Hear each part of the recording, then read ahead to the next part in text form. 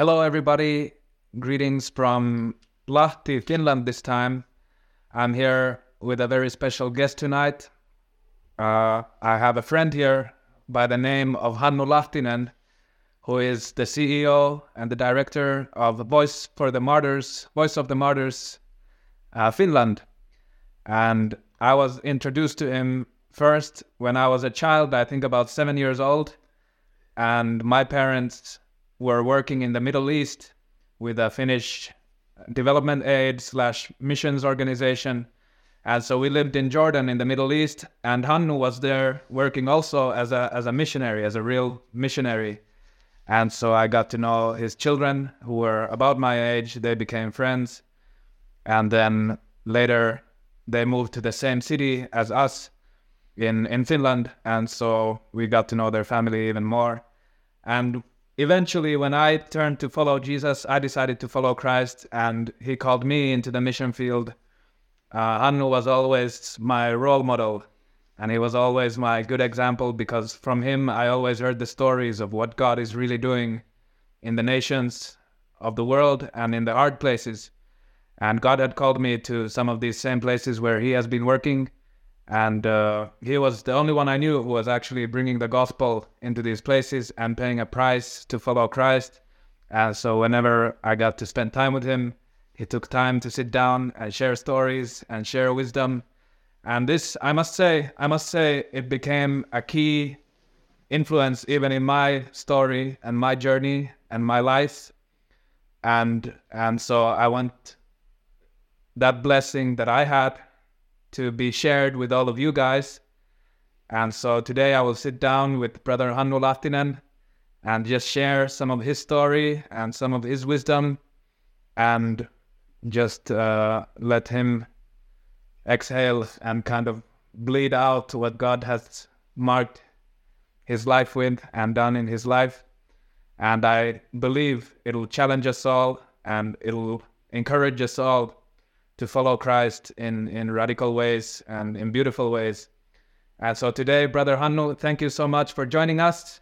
Yeah, it's a great pleasure and privilege to be with you, Matthias, here today. And I have to say that I have been following your story since you were a child, and you could have become a very good ice hockey player. You were very talented, but I think you have a bigger game to play in God's field, and today you are my example, going to nations as a young, fire-burning missionary. I'm really proud of you. Thank you, brother. And it goes to show too how important it is to just share your life with a person.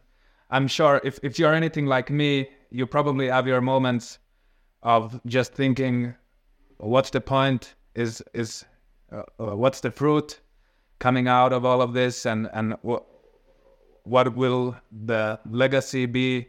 At least I have these thoughts, and so I just want you to know that all of those hard times that you had on the field, all of those moments where you thought, nothing is coming out of this, at least there was one young boy who heard those stories and took them to heart and said, I want to live a life like this. And so all of the fruit that has come through my life is also applied to your life in a way, because it can all be somehow traced back to those moments of God setting a fire in my heart when you were sharing and you were showing example. And so today, like I said, I want to share that blessing with the world, and would love to just hear your story and what you have to say. So a big part of your story and your work is just now, as I said, you're the CEO for Voice of the Martyrs in Finland, and your main work is just spreading awareness and shining light on the situation of the church internationally, and encouraging believers to pray and to support and to help the bleeding family, the hurting church. And so I wanted to do this in Finnish for the Finnish people, but I realized you already work in Finland. I probably won't be reaching anyone that you're not reaching. But this is being listened to, I think, in 25 nations until now. and a lot of people who are actually living in those countries where we're working.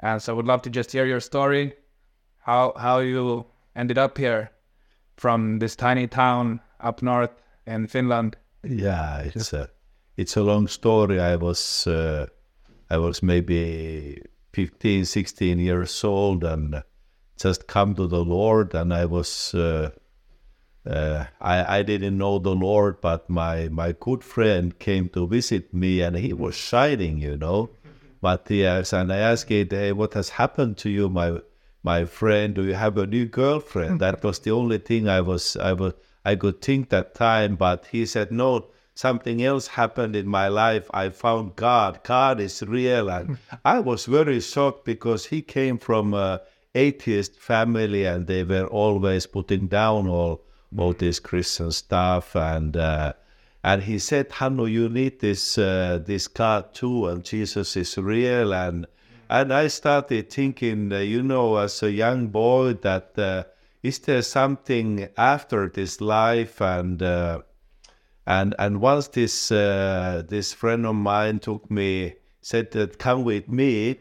I said, where? You will see it later. And he took me to the church, and there were only two seats free in the front. And I was looking if there is any place where is exit so I can run away from here. But there was something like atmosphere. I didn't know anything about Holy Spirit, but somehow God was there. And then I heard like two voices. One voice was saying, Hannu, please go away now. Don't you understand what your friends will say? They will all laugh at you, and your life will be just regulations. Everything's forbidden in your life. Now is your time. Please go away, disappear. But then another voice, like I was hearing, one day you will be alone in front of my throne. So kind of fear of God came on me, and I started praying, and everybody were looking. I stood up, and everybody were looking at me. Hey, what is this guy doing? And I didn't know how to pray anything, but I said, Jesus, if you are somehow real, if this is real, I don't want to go to hell. And then I was shocked because such an electric fire came to me, and I knew God is real, and everything looked so different. I went out, and I went to my parents, started telling, Jesus is real, and they said, Hannu, we know you are a good boy, you're a good boy. Everything will be okay after 2-3 weeks. Everything will be fine, you will leave this all, but and then next day in the school, I was sharing to everyone, and people started coming to the Lord. And I was helping, sharing the Lord. That was my passion from the very beginning, just to share. I'm just a simple man who is sharing what God is doing. Jesus is the way, the truth, and the life. He's the salvation and hope for everybody. And religion is not just a religion, this is life. And but then I learned in the church to pray Our Father in heaven, and I started praying that, oh God, you are a good God, you are God in heaven, you are above everything else, so you have to have all the power as well, because you are the highest one. And you are Alpha and Omega, you are the first and the beginning. Wow, you are awesome God. I'm worshiping and serving mighty God, the Father of the universe, And then I realized that in this prayer, hallowed be thy name. So I understood that Jesus, I need to have everything in my life for you, everything here, every corner in my life, and make your name known among the nations as you are, Jesus, really, Yeah. So that the nations of the world will get to know who you really are, God, They have a very wrong idea of God, But then there was a part of prayer, thy will be done in heaven as it in earth. And so I said, sometimes we pray, Matthias, like this, okay, Jesus, here I am, do whatever you want in my life, I'm ready, you know. It was very easy for me to pray like this. Today I think twice when I pray like this. But I was praying something like this, and I started feeling, you know, I will take you to such people who have never heard about me. And I was excited. I thought God will take me somewhere to Latin America or so, because that time many missionaries went there. I thought there is not this very dark Finnish winter, not cold, and people are happy and dancing. But to make a long story short, one day I saw a picture, very clear picture, and there were people from North Africa, Middle East, like that kind of a vision. Yeah, vision. Yeah, very clear picture. And that was not a nighttime; it was a daytime, and people were like very tired, very oppressed. In chains, and they were crying for help. And then I realized, oh no, we are not in Finland. This is in the Middle East, North Africa, those areas. And I realized that these are Muslim people. And then I have to be honest, I had the first time problem with God. I mean, I didn't know anything about Islam like that, but I knew that they are very bad. They are terrorists, they are twin bad things, and this is almost 30 years back, you know. So I went to my pastor and said to him, is it so that not all the prophecies and visions are not from God? Maybe they're just, you know, from own imagination like that. And of course, pastors, they are very wise people, as you know from your father, you know. Yeah. And he said, not all the prophecies are from God. They can be partly, you know, from the flesh and all this stuff he explained to me. And I was so happy. Okay, this is clear. I can forget everything I saw. Yeah. But then he disappointed me. This pastor he said, but you and your wife, we feel as the leadership of the church, you will go to Muslim world. Wow. Then I knew it already inside that this is the way, but I tried somehow not to go that direction. I was thinking, God, you know that I love to be with young people. I want to preach to young people. I want to go to rock concerts and preaching on the streets. Everywhere, you know, schools about Jesus Christ here in Finland. No, it's true. It's very important. But your way will go to Muslim people, okay? But as I said, I didn't know so much about Islam that time. So I thought I need to get to know, visit a Muslim country to see how it is. And I heard about group from other countries that they will go and visit Libya, okay? You know, Libya at that time, Muammar Gaddafi, you know, Libya, big man. And no church in Libya at that time, no indigenous church. So I met these people for the first time on the island of Malta. And I thought that this trip is like a cultural trip. We will see how is the food. Food is always very important to us, you know. And what is the mosque, minaret, Arabic language, Lugha Arabia, etc. You know, get the feeling of the feeling of the place. And I think that was a good point, you know, just to see. But then I saw on Malta, what are these guys doing? You know what they were doing. They were packing their luggage with Bibles and outreach material. I said, what are you doing? You're crazy. This is forbidden. This is fanatic Muslim country, you know. And they look at me and said, Brother Hannu, you know that Libyan people, they need Jesus. And I was so shocked what on earth I will do, you know. But I couldn't return back home. You know why? because church had paid my trip. So I was there, I was thinking what on earth I will do, and I thought that because I can say what is my role in this team. I am, because I'm so tall, I am like Father Abraham, And I had a picture of Abraham that is a big man, blessing right and left and every nation, and always smiling. I thought that I will not carry any luggage with Bibles, but I will just take a distance from the group when they go to customs in Tripoli, Libya. And I am just distant away from them and blessing them, Very coward, very coward. But this is what I was thinking.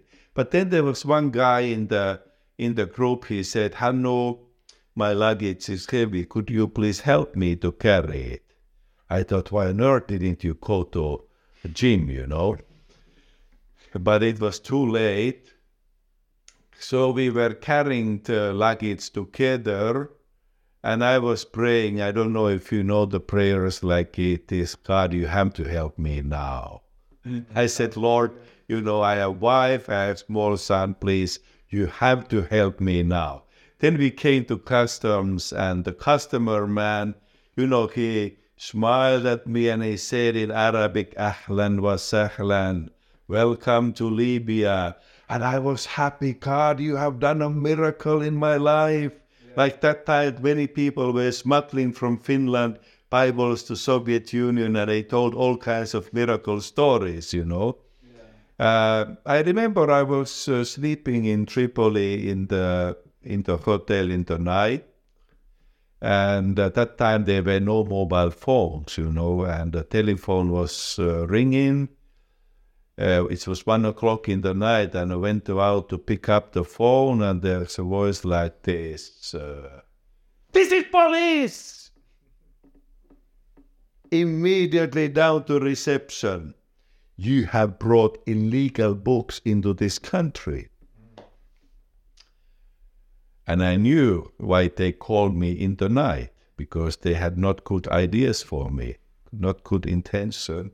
I had just heard that another group had tried to bring Bibles to country 2 weeks before, and they were put immediately without trial to prison, And, prisons are not like in Western countries, Here in Finland, if you go to prison, you can study, you can learn cooking, you can go to gym. It's really like a nice hotel, resting place. But there it's a different story, okay?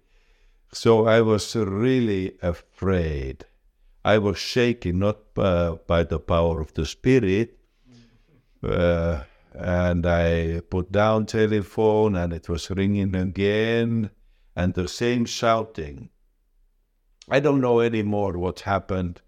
It's not anymore clear to me, but then an idea came to me, but you are a pastor. I was a young pastor at that time. Youth pastor. Yeah. No, I was a pastor in the church. Yeah. Yeah, before I was youth pastor, but that time I was pastor. And I said to God, what does it matter if I'm a pastor or a pizza deliverer, taxi driver or something?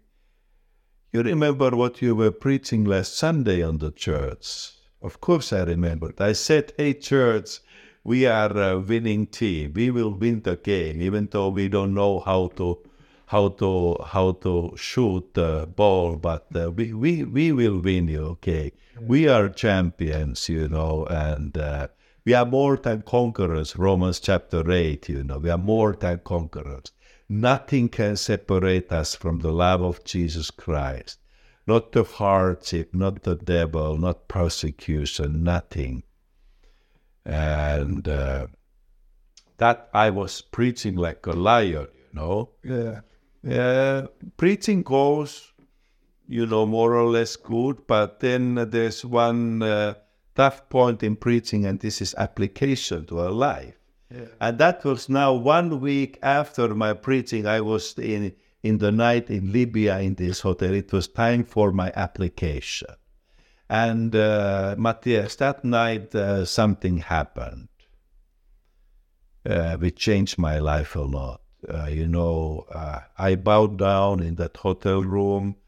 I said to God, God, I don't like Muslims because they are doing so many bad things to your people. And I don't like them. But Jesus, I don't negotiate anymore. I'm ready to preach the gospel. I want to share eternal gospel of salvation, gospel which is changing lives. To these people, they need you. If you save me from this moment or not, I'm ready, And then something happened which has never happened again. Such a glory of God came to that hotel. I couldn't say anything anymore. I was just there in the presence of God, It was a very holy moment. And to my big surprise, telephone was not ringing anymore. And we had a very good trip in Libya. Then I went back to my church, and one mom, I'm so happy, so thankful when I'm now serving persecuted Christians in different parts of the world, how Holy Spirit is leading people of God to pray. Holy Spirit never puts us to pray to wrong address. He always knows. He's always updated, 100%. Always update. Holy Spirit is the spirit of updating, And one mom asked me when I went back home, what happened to you 1 o'clock in the night? It was the same day and the same night, 1 o'clock in the night. I asked her, why do you ask me? She said, I was deep in a sleep, but I woke up and I saw your face. You were in a very dangerous situation. And Hannu, I started praying for you. I prayed for you so long time that you were happy and smiling again. What happened? So she was very surprised when I said what happened exactly the same time. Wow. Yeah, then you remember, Matthias, to make a long story short, we met then in Jordan, yes. Yeah. So you were the pastor there in this tiny town called Suolahti. No, I was in Porvoo, actually. Oh, Porvoo. Yeah, but I was in Suolahti before that, so there's so many stops, yeah. Yeah. And then you were living this life of enjoying the Lord and sharing His word. Yeah. Preaching the gospel, and everybody's happy. And now you had this, in Finnish we have the word baptism of fire.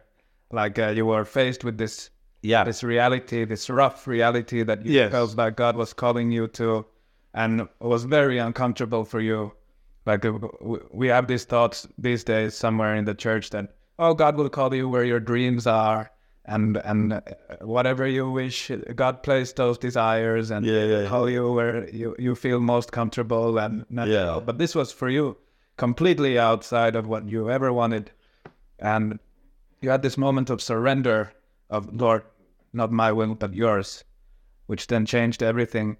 And so then you ended up as a missionary, a full-time missionary in the Middle East, in Jordan first. And so how did that go? What were you up to there? Like, because I know Finnish missions is very different these days than what you were doing. Yes, my heart has always been preaching the gospel. I believe in preaching the gospel. Jesus says very clearly, preach the gospel to every creature, not to every nation. Amen? Every people has the right to hear the word of God. Unpreached gospel is no gospel at all. So I don't personally believe only humanitarian work. Many mission organizations, to be honest, they have stopped preaching the gospel. It's just humanitarian work. And I think there should be balance. We want to help people, of course. Of course, yeah. Like you mentioned, helping them.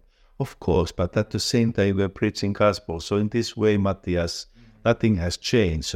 So I've been always, my heart has been open to help people in need, people of God especially like this, but preaching the gospel, because only the church has the mandate to bring people beyond the river to face eternity. Amen. So we went to Jordan. We started in the language school, and that was you really go down when you start studying Arabic language. I don't know if you studied Arabic that much, but shway, but it was really, really tough. And I remember, being like an idiot, feeling like an idiot. You come from the church life, and people were coming to the Lord in Porvo. Then you are in a small class, and old auntie is there teaching with the pictures. There were nine pictures. There was a comb, there was a watch, there was a ball, book, etc. And we were repeating these words day by day. Yeah. Book, ball, like this, And one day, she was all type of teacher, and she really criticized. Always she realized when something going wrong, and all the time something going wrong. I thought I will never make it. But one day she said, "Hannu, you are doing very well now." Yeah. And I became proud immediately. I went to my Arabic neighbor and I started repeating all these words, etc. I had learned. And they look at me, those Arabs, and asking, "What language you are speaking to us?" So my ball was really lost that time. But then I said, and all the doors were closed as well.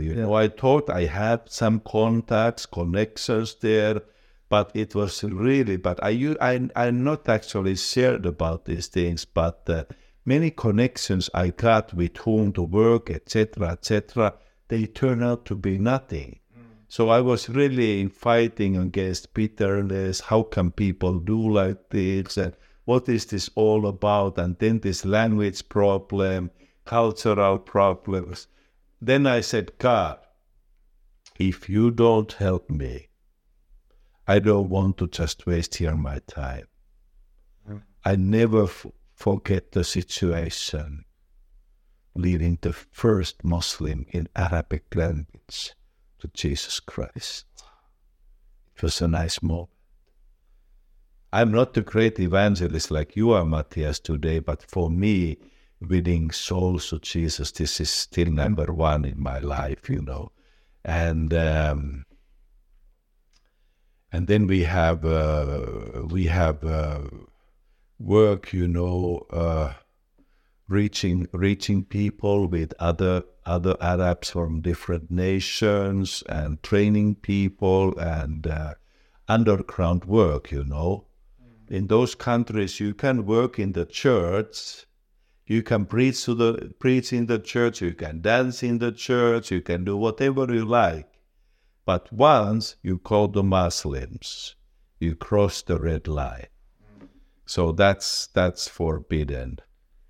So you also ended up in the surrounding countries in Syria, at least? Yeah. And some others as well. But Syria started like, I met somehow, like by accident, an old Norwegian pastor. They visited Amman, and because they're from Scandinavia, I wanted to invite them our home and have a cup of coffee. And this old man, he looked at me and said, "Young boy, you need to go up to Aleppo." I said, "What is Aleppo?" There was not the Syrian war that time. He said, "It's a big city in the northern Syria."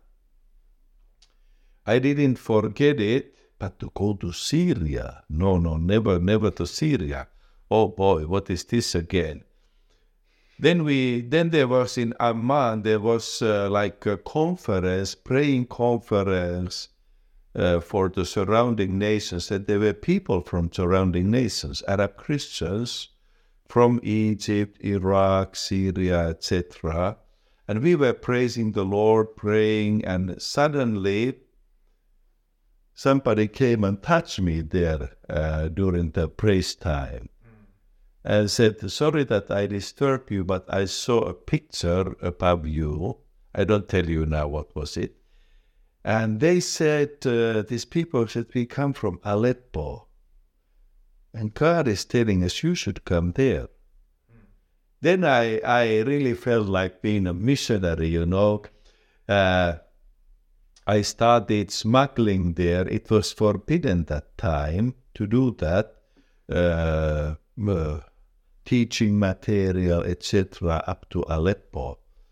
I went by a very rotten bus there, and it's a one-day trip going up there. And I remember once I was in Damascus, stuck, always went by a service taxi where there are many other people from Amman to Damascus.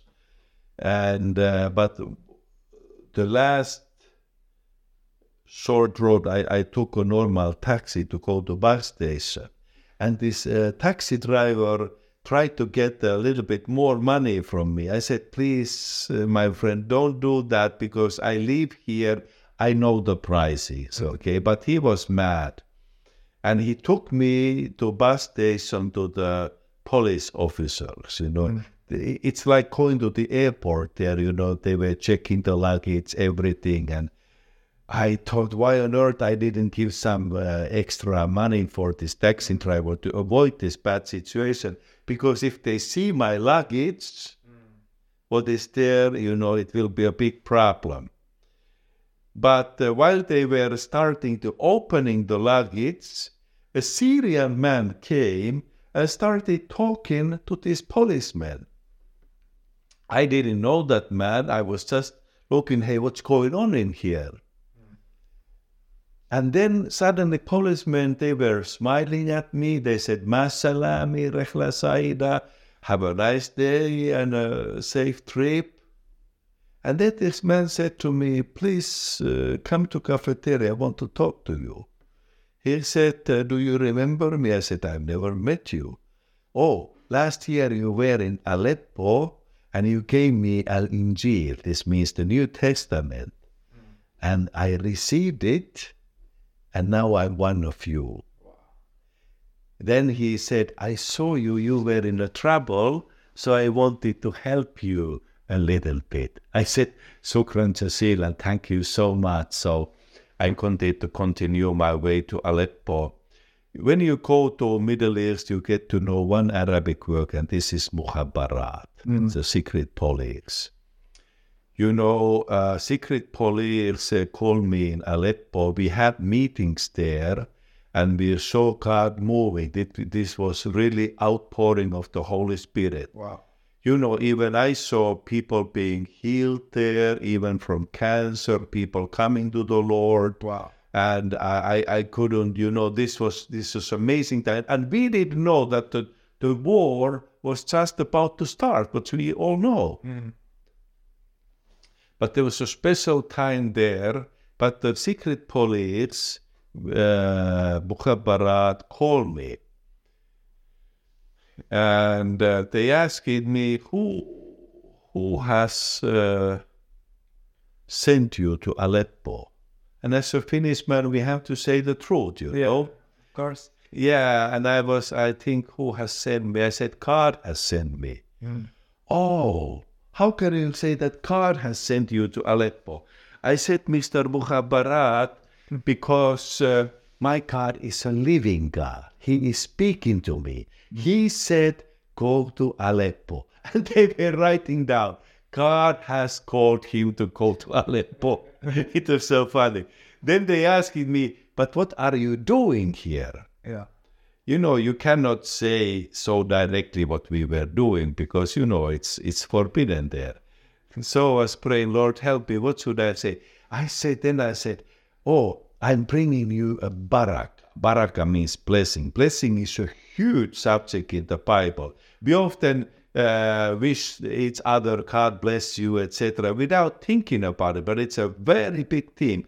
And even among the Muslims, baraka is a big thing. And they said, really, you have come far away from Finland to bring us a baraka? I said, yes.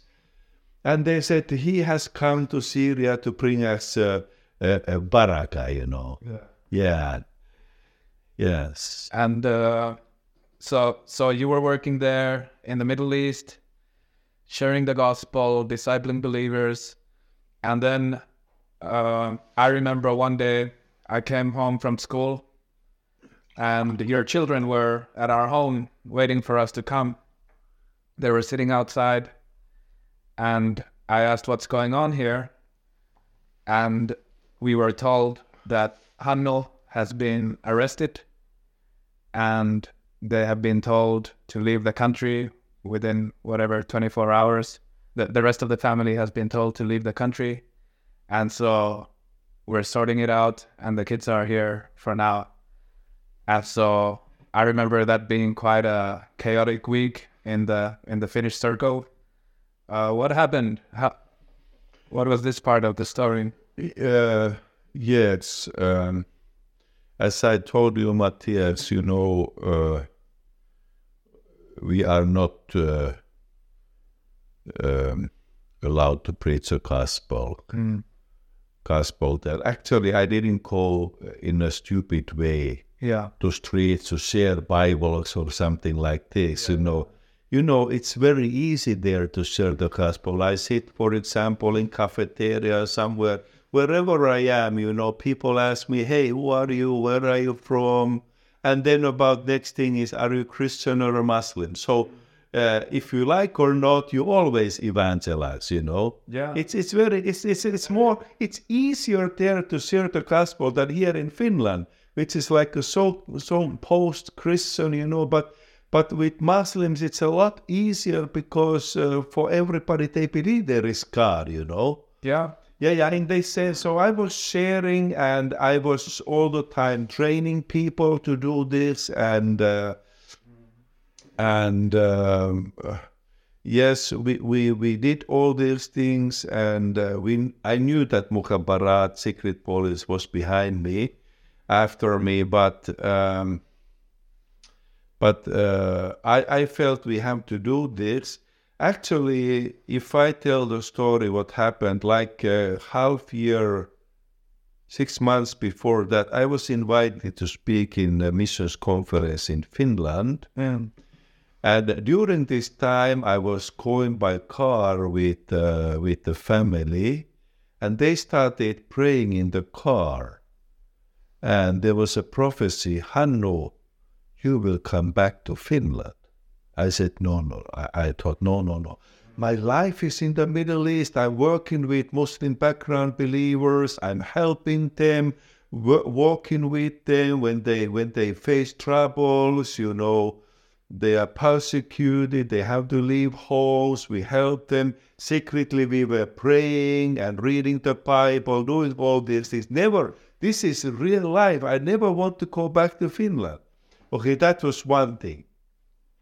Then another thing was, I saw a picture again. Like a vision. Yeah. I told it to my wife, Anne, as well. It was in our home. You have visited us there, Matthias. And in this picture, in this vision, I saw how policemen came to arrest me. They put me in chains. I was sitting in a chair, and I couldn't do anything. But then suddenly, without the help of a human hand, these chains were opened, and I walked away. I told this Anne.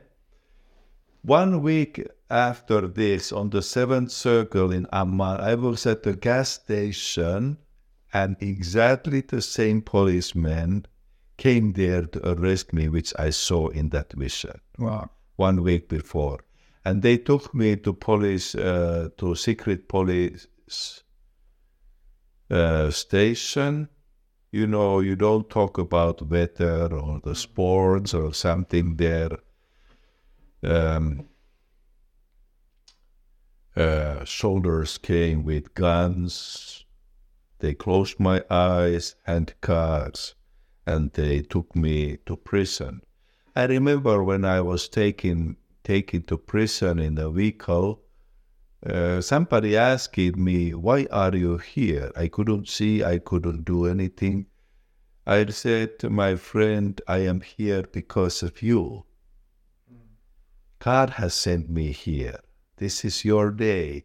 If you listen the words I say to you, gates of heaven will open to you." Then they put me to first prison, and there were many others in the same prison cell, and they asking me, "Why are you here?" I said, "I can tell you because here we have a lots of time." Everybody were laughing, you know. Then they took me sometimes out of the cell. We were on the corridors there, but we couldn't even stand. They were with guns, you know, guarding us. Then they put us back to the box. And I said, "Now we go back to Radisson Hotel." They were again laughing, you know. And you know, those guards, they were smiling and scorning from the door, you know, this small, you know, look in. And I said, "I don't have to say anything to you, you know, my God, I'm not judging you, okay, but my God will judge you. Whoever organized this." I heard years after this what happened. This leader of the Muhabbarat, secret police, who did this, after one week, he was caught from bribery or something, and he was put to prison for 10 years. Wow. Then they took us from the first prison to other prisons with the special bus, and I was the last one. Everybody else were distributed to other prisons. And you know, they do when we serve the persecuted Christians, they want that we are forgotten. People are forgotten there. Nobody cares. Actually, persecuted Christians, we could call them forgotten people, you know, so that nobody knows where they are, so they can do whatever they want. That other prison was a little bit a scary place, and like your father said, when he was outside one prison, he saw bad things there, you know. He was sure that they could do something for me. And I've seen people, you know, they do bad things there. And I said, "Lord, help me, what should I do now?" Then I said to those guards, before they put me to the box, which was the other prison, very small cell, you know, just a voice coming, trying to make you crazy, you know. I said, "Lord, help me, give me a wisdom." Then I said, "Can I call from here?" At that time, there were already this, you know, this Nokia mobiles, 3100, 110. Yeah. Very nice, small. They were shouting at me, "Why on earth you want to call from here? Nobody's calling from here." Then they asked me, "Why do you want to call?" I said, "In our culture we have a custom, if you don't come home in the evening, you have to call your wife." "Oh, really? You have such a customs at home?" Then they discussed. I said, okay, you can call your wife, but only very shortly. You speak Arabic, so we understand. Is it okay? They gave me the phone. I didn't call my wife, but I have got to know one man who is working for United Nations. He's not a believer, but he said, "Mr. Hannu, if you sometimes need something, don't hesitate to contact me." And I called him, and he could locate the place where I was, and he came to see me in that box, the small prison cell, and he asked me, "Are you a criminal?" I said, you know what kind of criminal I am? He said, I know actually.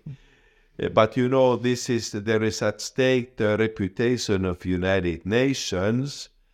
So he put the whole reputation and authority of United Nations, and he could get me out, but never back home. So I couldn't say goodbye to my friends, not moving, house, nothing. They took me to the airport. There was a pastor with whom I was working. He was crying. He came to hug me. And actually, it cost him a prison too, imprisonment. They were so angry to me. Then afterwards, when I was back home, I got a letter from Finnish government. They called me from Finnish government, and they said that we have an official letter from Jordanian government, what happened. And they said we had to do this with Mr. Lahtinen because we have tried to stop him for many years, but nothing helps with him. If he continues in this country will be changed. Mm-hmm. Yeah, and that was like this. There were some lies as well that I don't have the papers like this. I have all the official papers, you know. Mm. Yes. Wow. So that's a big story right there that we don't have many in our country. And there's actually a book written partly about your life called Hän kutsui minua by Daniel Miettinen in Finnish. And so I've read that book and I find it very, very encouraging and inspiring, and I'd recommend people to read that. But my question would be, like you mentioned, you didn't do something super stupid. You are trying to be wise, but your main goal was that the gospel of Jesus would advance. And if I went there again, I would preach gospel even more.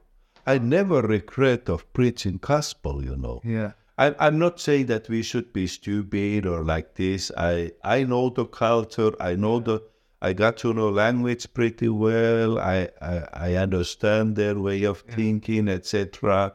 You know, but I was preaching like by answering their questions, you know. And even this is not forbidden. It should not be forbidden, but you know, they were angry because people coming to the Lord, you know. Yeah, I know how it is. Like you said, it's a lot easier over there because people come and they say, "What is your religion?" Yeah. They ask, "What do you believe?" Yeah. And so you have to answer questions. And so like it's what I find, or the way I want to see this, and the takeaway I want to take from this is we're not afraid to pay a price for the gospel. But at the same time, we don't want to pay a price for being stupid. Yeah, that's it. Exactly. But at the same time, we never want to compromise the mission that we've been given. And so the goal is for the gospel of Jesus Christ to be known in these nations. Yeah, I'm so happy that somebody came and shared the gospel to me. That's one of this growth. Wow. But you know, when the secret police interviewed me, they never blamed me for preaching gospel to Muslims. They only asked it if I'm teaching Muslims. I said, I'm not teaching Muslims because technically I'm preaching the gospel, you know. Yeah. So I don't know what to say, but they never said something like this, you know.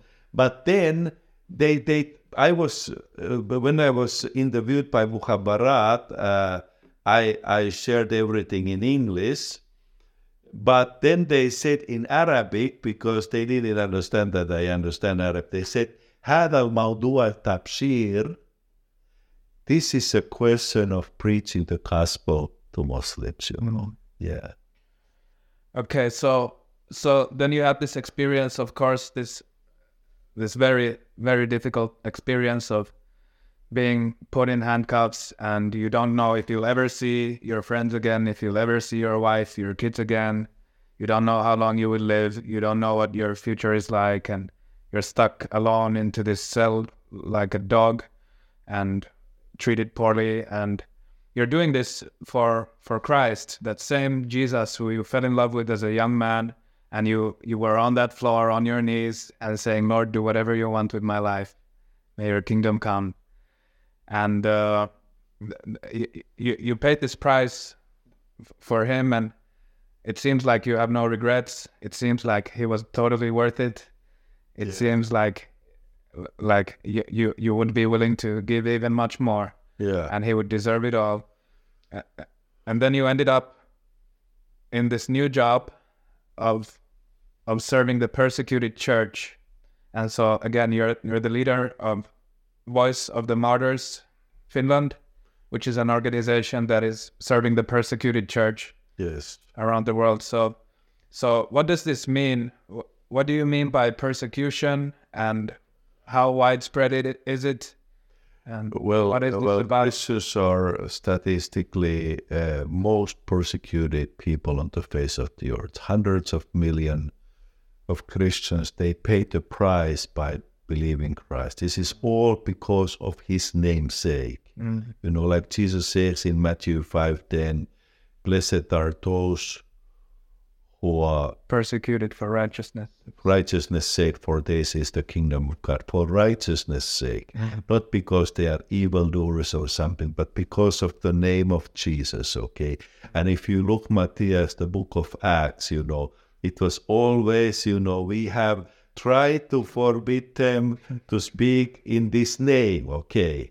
Because there's a power in the name of Jesus. Hell is fearing the name of Jesus, you know, because there is power. There is no power in the name of Hannu, not even in the name of Matthias, but in the name of Jesus, okay?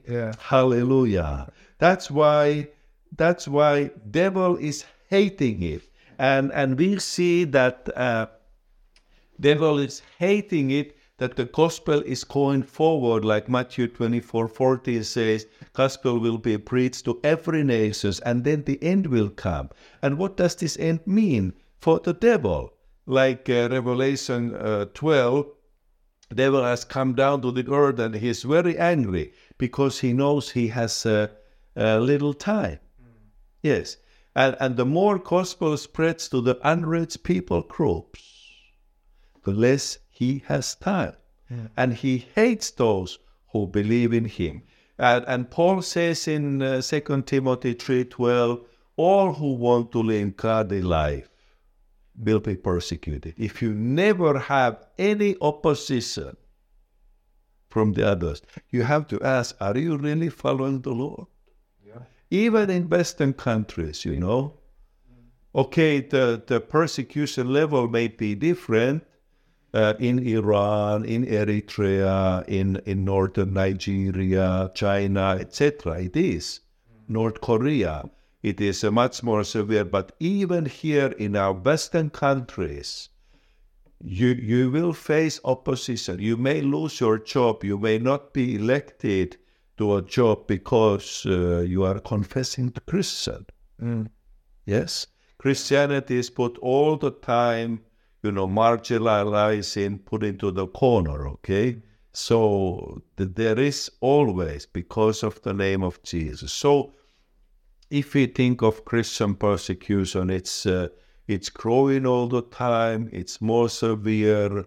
But in those areas, we work with persecuted Christians. If I think of countries like Eritrea, for example, in Africa, I think of there now pastors who have visited Finland, very famous. They have now been 7,000 days. This is almost 20 years in prison without even putting to the court. They have not seen their children growing, their grandchildren, nothing.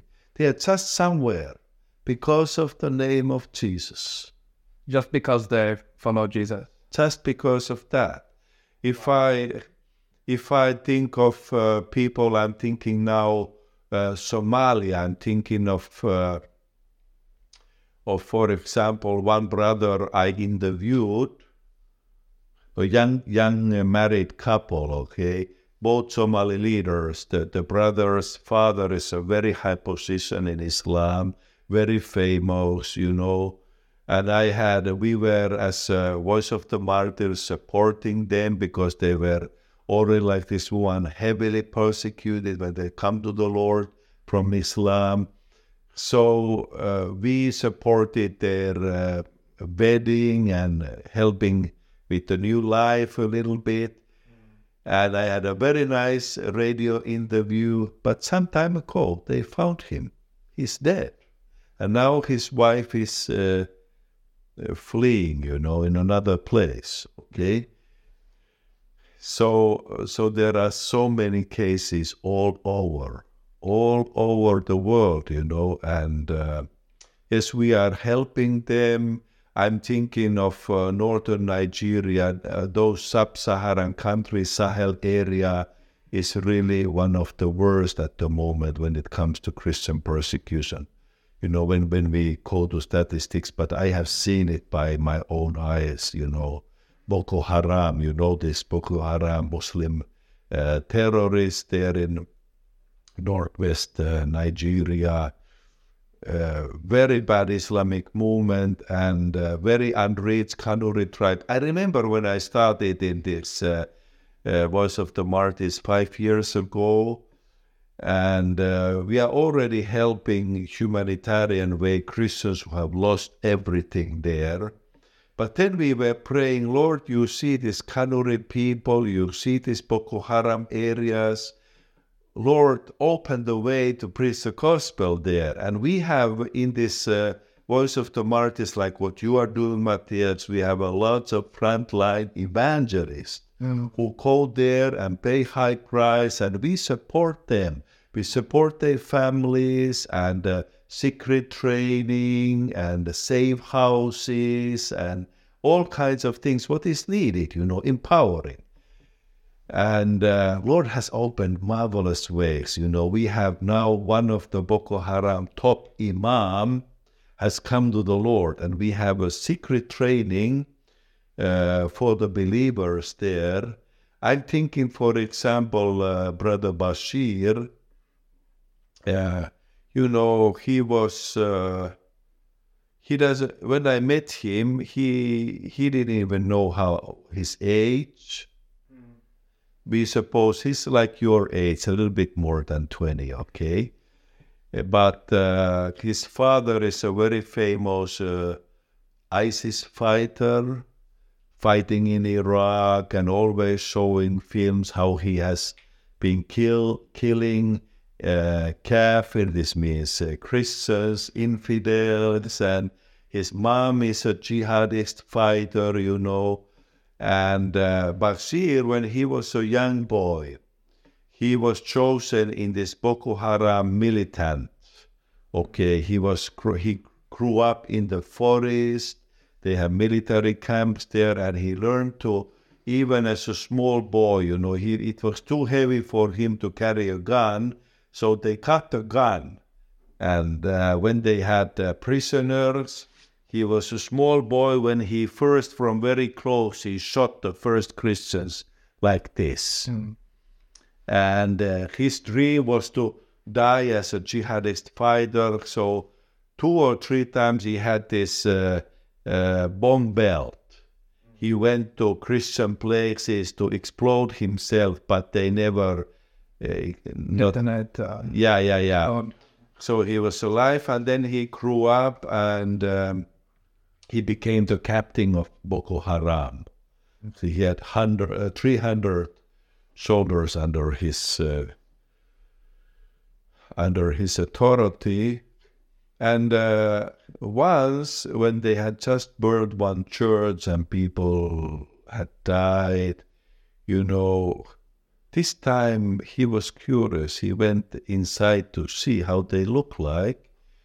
And he was shocked because the church didn't look like what he was taught. that they are just drinking there and worshipping idols. There's nothing like this.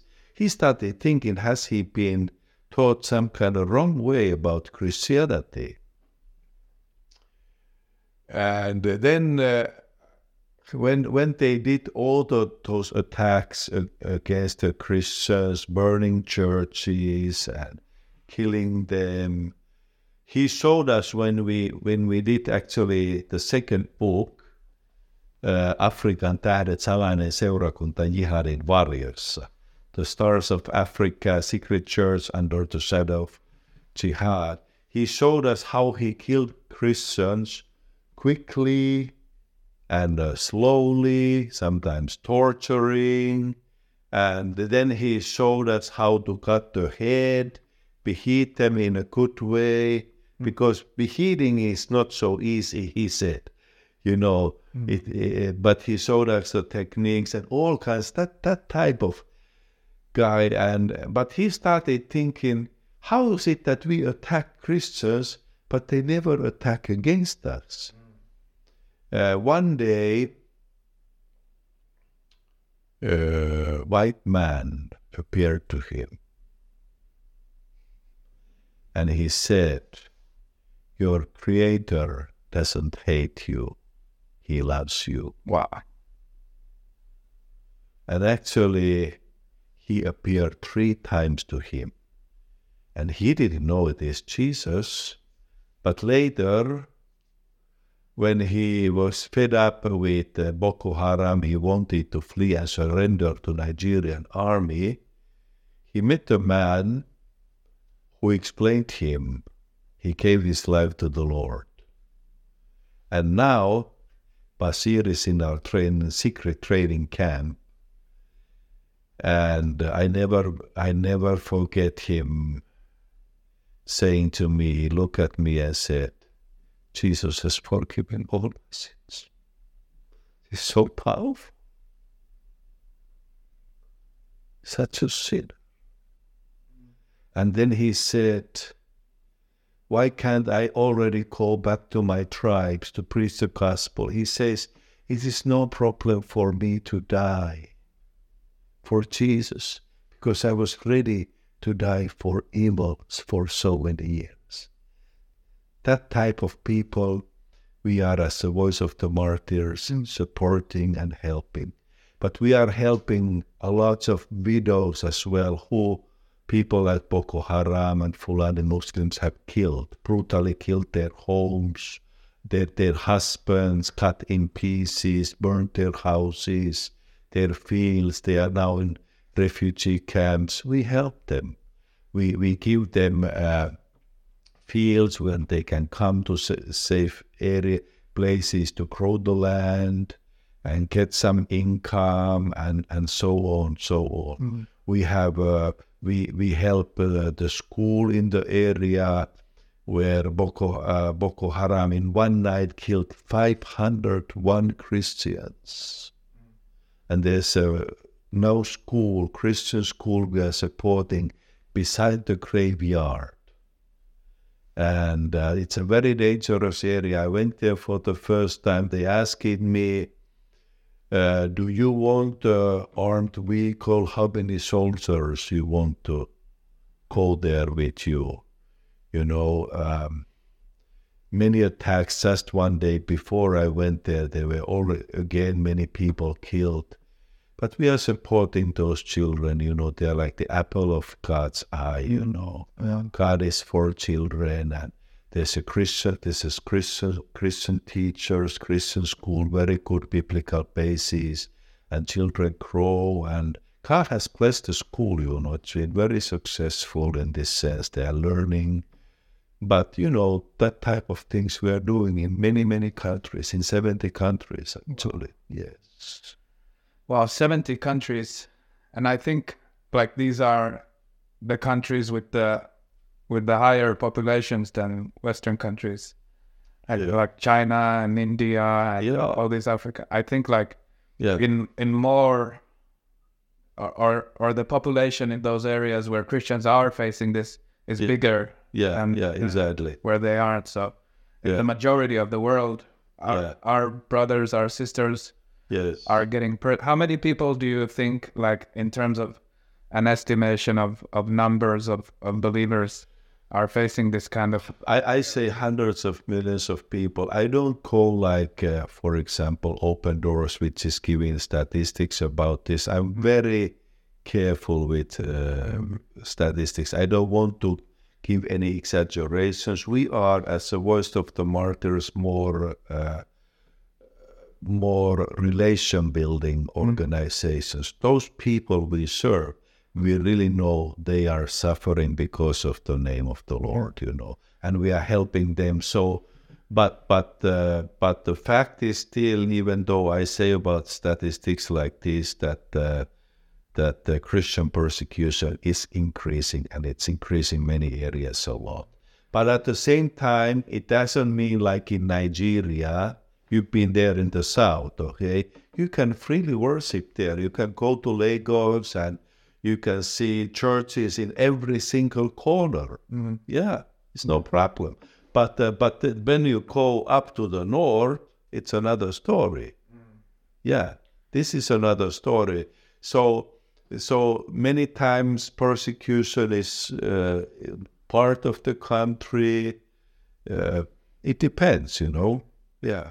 So why haven't we ever heard of this, like in the society? If it's so big, why do people not talk about it? And should we talk about it? Yeah, sometimes I think we are not telling the truth because there's a huge silence. Yeah, if I look at the media, it's very seldom. It's very seldom they say anything about this, many times there can be a number of reasons. I think, Matthias, is that maybe there are political reasons. If you think of, for example, China, okay, if you say something against Chinese politics, no business. If you think of Muslim nations, they think that there's a big uproar against everything. They come with terrorists and they have oil. You don't get oil. So we are so dependent on each other, Money talks. This is one thing, But when we go deep to the roots, I think there is the spiritual battle, There's a devil who is the father of lies. Like in Russia, they try to say, Russians say, we are going to help Ukraine. But you have been in Ukraine. Have they come to help the country? No. No, they have not come to help. They say that they are rescuing Ukraine. What they have been destroying it. The same is, devil is trying to change the truth into lie and so on, Yeah. So, here in Europe and in Finland, we only hear these stories, and I remember hearing some of the stories of like Brother Yun in China, all these persecutions, and I heard so many of the heroic stories that got my heart burning. And even when I started facing this reality myself, like one of our directors for our ministry, our Arm of Grace in South Asia, he used to be a persecutor, a jihadist persecutor. As a 14-year-old, he came to beat up a group of Christians on the street who were sharing some books, and he was beating them and hurting them, and he was about to burn them. But a voice from heaven spoke to him and said, "Stop this," and said, "Take one of their books and leave." And he said he took one of their books and went home and started reading it, and God encountered him. He turned to follow Jesus. He was kicked out from his home, 14 years old, lived on the train tracks, became an evangelist, became an apostle, planting churches, preaching the gospel everywhere, and helping the and so many of these heroic of how God completely flips it for his purposes, for his advantage. But then also there's the other side. I just recently kind of started seeing this reality where it's not always so heroic and so noble. Like I was just recently in a country where it was illegal to do some of these things, and the church was so scared and so so just kind of sterilized in a way, where it was so much fear and so much concern, like afraid to do anything. And like you remember the COVID times, even here in the West, where like it was illegal to, or it was, I had very heavy social pressure to do anything like this. And so how is it like, what is it like to live under persecution for most people, and how can we in somehow help them? And I think, Matthias, you are so right. Sometimes we have like too much glorious picture of persecuted Christians, that they are like all like angels, and but they really feel the pain. They feel they are neglected, forsaken, forgotten. Even when I think of John the Baptist in the prison, somehow he was waiting to be beheaded, and he had doubts, I think. He somehow could send a message to Jesus, are you the one? Are you really, Jesus? Are you really the one, Yeah. And I think the message Jesus sent to prison was really encouraging John. Tell the John. Amen. Yeah. And he was ready to go the next step and to be beheaded. So these are people, when you are in prison, when you are in a difficult situation, people ask there in the prison, is there somebody out there who try to help me? Yeah. Is there somebody you are alone? Many doubts come. You have to face them, if somebody is like what we are doing, Voice of the Martyrs, sending them letters, you have been sometimes writing, and encouraging them with the card, Bible verse in their language, a smiling picture, whatever, something small, it's really, really helping. When I've been sharing these cards, in the refugee camps for those Christians, I see how they feel there is somebody far away who's remembering me, We need encouragement, We need help, And that's what the Bible says, like, remember those. Yeah, Hebrews 13:3 is actually our key verse for this, how to say this in English. Remember those who are in prison as if you were there. Yes. Yeah, and remembering in the Bible is not just remembering somebody who's dead. We are remembering him. It's very nice. It's important by funeral.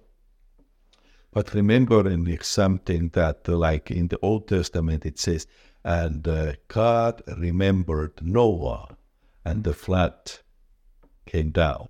Okay? Remembering is always something practical. And we can do many things. I remember what happened to us people here in Lahti and in Jordan. They came to help our family. It's practical. We are one family. If one body suffers, everybody suffers. One is rejoicing, how gospel is spreading. We are all rejoicing. Amen. Yeah. This is very clear. So we can help. Praying for them, supporting financially, helping frontline evangelists, empowering them. All kinds of things. We can do it. Yeah. We appeal to authorities as well, so that on governmental level they do something. Yeah. Wow. Thank you so much for sharing about our family there in these places and for helping them. It's so easy to just make a social media post and say that I care, but then you guys are actually, like you said, there's action. Compassion rhymes with action. It's something real. Love looks like something. It has skin in some ways, and so I'm glad you guys exist. And I have seen some of your work, and the other Voice of the Martyr offices work in like Tanzania and some other places, and so I can encourage people to get behind your ministry and to support you guys and pray for you guys. And also, I would just love to hear, before we finish, like you said, you alluded to Matthew 24, where Jesus says that there will come a time when you will be hated. A nation will rise against nation. We will hear of wars and rumors of wars. There will be earthquakes. There will be famines. There will be disease. And you will be hated by all nations. By all nations. For my name's sake. And he finishes, and the gospel of the kingdom will be preached to every nation as a testimony. And then the end will come. And so, can you just share just like some of the hope that we have of what God is doing in spite and in the midst of all this pain? Yeah, we see God's program coming it's coming true, you know. God is accomplishing it, and actually the original text is very strong in Matthew 24:14. It says that the gospel will be preached. Yeah. It will go forward, you know. It is not like maybe or somehow, if circumstances good or something like that. It will go to the ends of the earth. And Matthias, you are part of this God's plan for the nations. Like we all who are listening this program, God wants all of us to be part of his kingdom program, promoting the gospel of Jesus Christ by all means to all people and all nations. Yeah, and it seems like it will never, if you read the Bible, it seems like the gospel will never advance without risk and without bruises, and without pain. It's part of the default settings, the factory settings, that as the church father said, the blood of the martyrs is the seed of the church. And so God does some miraculous work here where his church is put into pressure, and somehow his kingdom comes through that. And it looks like that the church is at the strongest. When it's weak, it is strong. Yeah. You know, in those areas, as you see, Matthias, Christians are strong. Yeah. Yeah, where there's more pressure, you know. Yeah. Oftentimes when we have everything here, we forget God, you know. Yeah. We don't have this fire and dependency anymore on him. But when there's pressure, people start seeking God, like during the Second World War here in Finland, you know. Mm-hmm. Churches were full, and the president commanded everybody has to pray every day, you know. Yeah, it seems like, because the way we think sometimes here where we're from is if there is risk, we want to avoid it. Yeah. If there is trouble, we want to avoid it, and we want to do something, quote, wise. Which means something without risk, without trouble, or without pain. But it seems like the biblical way, and the way that is really growing the church and the kingdom in all these places, China, Iran, North Africa, Asia, is that when there is risk, we go with the promise of God, and the courage of Christ, Hallelujah. And the power of the Holy Spirit, Hallelujah. And the compassion of Jesus. Amen. And when there is darkness, light will overcome. And we do not step back, we do not run away from the darkness, and we do not hide from the pain. But by Jesus Christ and by his Holy Spirit, we have given everything we need to overcome.